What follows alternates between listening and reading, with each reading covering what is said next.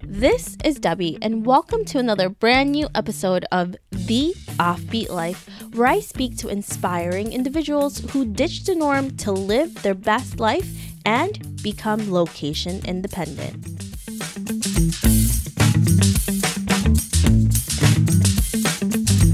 This week, I'm so excited to speak with Marilen Rose, who is the founder of My World Registry, a unique online registry that is bringing local experimental gifts to the world.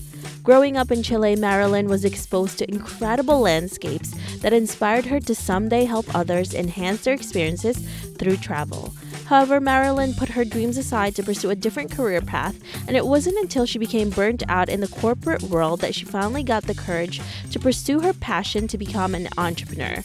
Marilen created My World Registry because she saw a gap in the industry for people who have enough stuff but want to have more experiences. The registry is also a marketplace where providers can sell their experiences to people who are interested in adventures. Listen on to find out how to fill your life with experiences, not things.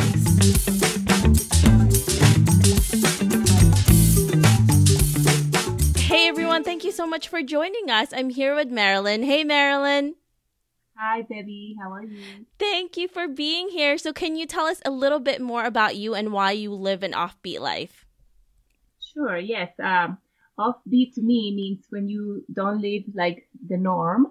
And to me, that's a very good thing because it's the way that you can find something that resonates with you and not feel like there's something missing. Experiences are a great way to do this. Mm-hmm. So what were you doing before, and how did you get to the point where you created a company that's all about experiences?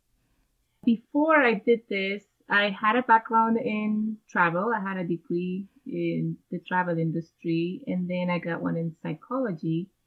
And I was working for a nonprofit and helping kids need help with their development and, helping their families and guidance on how to help their own kids. A few years after, I kind of got burned out on that, and I felt like something was missing and that I could use my knowledge and my background for better things that would actually feel good to me. And that wasn't it. So I decided to get trained in doing real estate, and that felt really good. And later, I actually became a mom, so I had to kind of put all that, on hold. And at the same time, just living life and seeing how friends get married and do things differently nowadays than before. So like a gap for people when they're receiving gifts and they're celebrating milestones. And I felt like things could be done better. So that's how I started looking into that.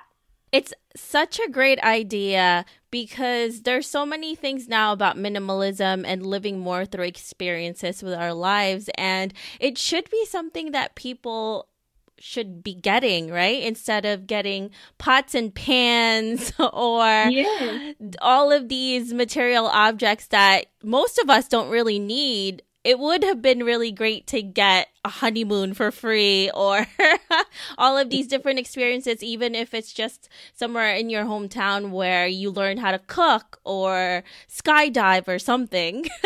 There's nothing wrong with, the material items that we need, but most of us like to get them ourselves. And also, for example, when somebody's getting married, usually they're already living together and they have everything they need. So getting an experience is not only so much better for the gift receivers, but also the ones that give it. It feels good, to give something that for a fact is going to make them smile, and they're actually going to remember and have memories of. Nobody has memories of pots and pans. Unless you're a really good cook. Exactly. Well, yeah, that's true.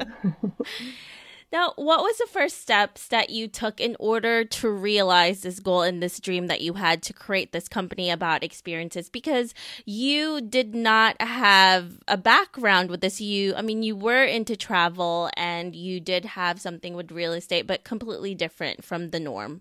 I decided I was very serious about this. I really wanted to do this and make it work. And so I started researching, about business, really education on how to run a business, how to create a business. And I actually signed up for a program in Portland, Oregon. At this time, I was already living in Portland, That was like a foundations for starting a business class. It was offered by Mercy Corps Northwest. That was the first thing I did, is educate myself on actually running a business, because I already knew everything about the field that I wanted to have a business in, but I did not know how to run a business. And that's the hardest thing to do, is the beginning parts of it, when you don't know anything, when you're completely clueless and there's so much information that's out there. How did you figure out what to do? What kind of research did you do? And was it a little bit overwhelming as well? It was overwhelming, but at the same time, it was fun. Started by talking to people who own businesses, friends of mine, saying I trust more like experiences rather than books and things that you are taught by traditional ways. So my first thing was to actually kind of casually interview friends that own businesses and hear their experiences. And then after that, I wanted to seek formal education on how to do it as well. And I started looking for programs that would be good for women like me, like myself. Now, you mentioned that you're a mom, and there's a lot of people that would hesitate to start a new career, start a business because of all of the other responsibilities that they have, or it could be a really hard transition. How was that for you? Oh, it was hard. I had already started doing things for creating a business before I even got pregnant. Then I got pregnant and I was in the middle of it, but I thought, oh yes, there's plenty of time. I'll probably launch this business before I become a mom, and then it'll be easier because it'll be launched. But that did not happen that way. It's very humbling to see, when you learn how much you have to do and all the little things that are involved in creating a business. And it's also very important to listen to the timing. And I knew I wasn't ready to do it yet. But my baby came. So she came before it was expected, and I didn't get to launch at that time. And what I had to do was just put it on hold for a few years because I needed to be there for my baby.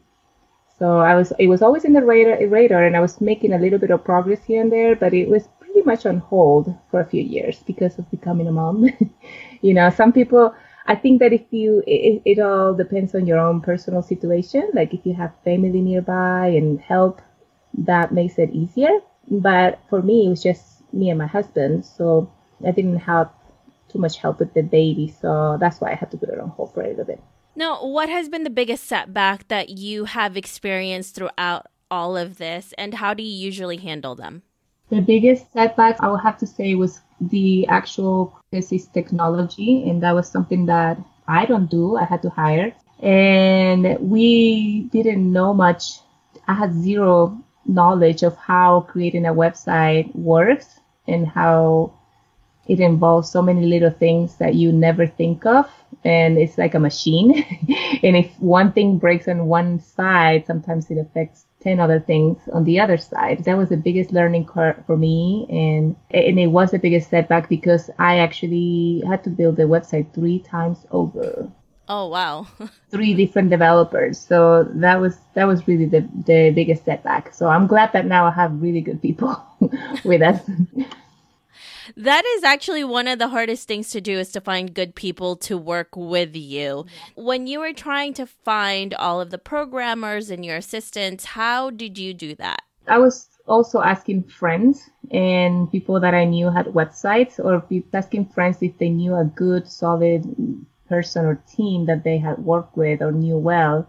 Because again, I didn't want to do a research online because sometimes the reviews are kind of not really real. So I wanted to talk to people. But the problem was that not many people have built sites like the one that I had, which is very intricate.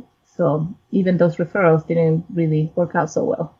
And sometimes the developers themselves, they might think they know how to do this, but then when they get their hands on it, they're like, oh, this is a little more complicated. And it's always more complicated for the developers than the actual creators, because we just see the end results of it. We don't see the back end of what actually needs to get done. when you were trying to push your company out and you were trying to get clients, how did you do that? How did you try to find your clientele? And was it a hard process for you to do to go into this type of I niche?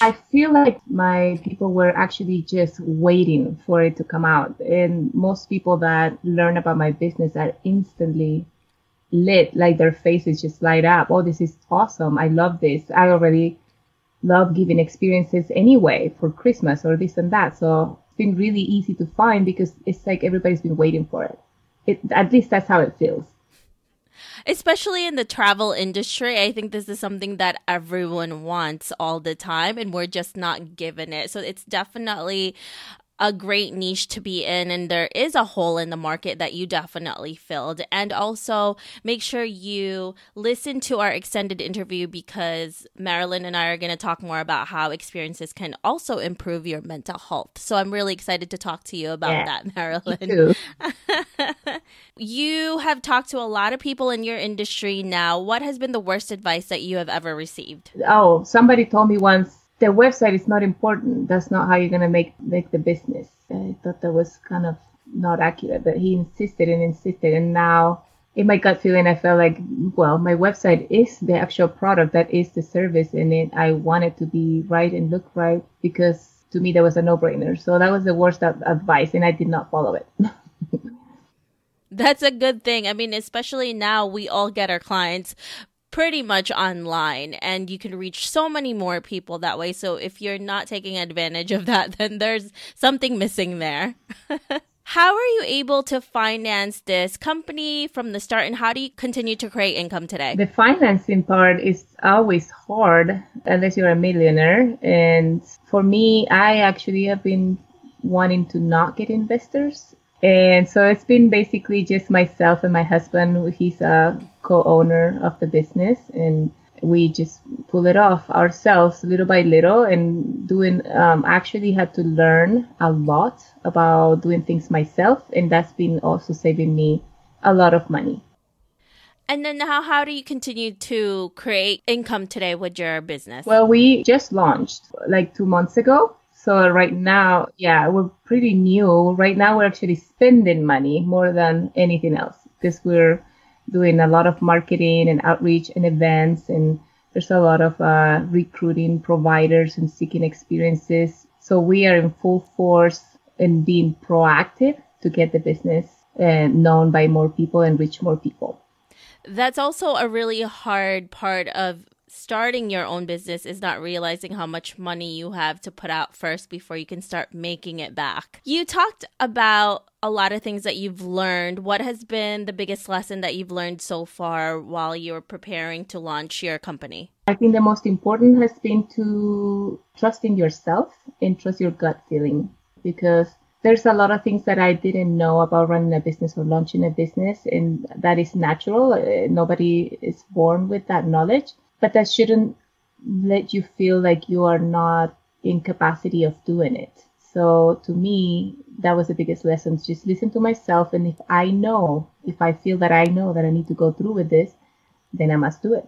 Exactly. If it's something that you really love to do, you have to listen to your gut. Otherwise, you're going to be miserable for a really long time. Yeah, until you finally listen. So, Marilen, let's fast forward to 30 years from now, and you're looking back at your life. What legacy would you like to leave, and what do you want to be remembered for? Well, I think for giving people an opportunity and an easy way to learn and see what's out there for them, and not only to know about things that they never thought existed or could be done experiential wise, but also to do it quickly, to find, because to me, let's say that you're trying to achieve wellness in something, you need healing or something like that, and you have tried all these things, but you don't know what else is out there unless you find it somehow. And so I want to be remembered by having provided a way for people to easily find many, many options for helping themselves. That's such a great way of putting your legacy out there. Now, let's get to some fun questions. Some people like myself, I nerd out on interviewing inspiring people like you, hiking. What about you, Marilen? What do you nerd out on? Well, I love knitting. That's one thing I've always loved. Kind of has nothing to do with what I'm doing, but it's something that really gives me joy. What are you working on currently that is really exciting to you? I am working on creating more events for people through the experiences that I offer in my world registry. If our listeners want to know more about you, where can they find you? I would say just go to our website, our Facebook page, our Instagram. We're pretty active there and always offering amazing content and fun stuff to learn more about. The website is myworldregistry.com and our Instagram page is myworldregistry with underscore after my and after world. So my underscore world underscore registry. And our Facebook page is My World Registry. Perfect. Thank you so much, Marilen, for talking to us. We really appreciate it. Thank you. It was fun.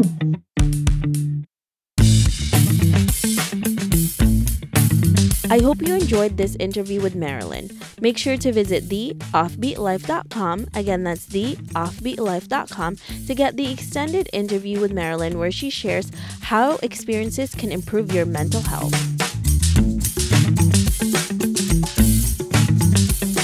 Hey Offbeat family, I really appreciate you listening to this episode. I would love to hear more from you and what you think of the podcast. Suggestions on guests, topics we can discuss, or maybe you just want to be friends. Why don't we chat some more on Facebook at The OB Life or send me a message at hello@theoffbeatlife.com. I can't wait to hear from you.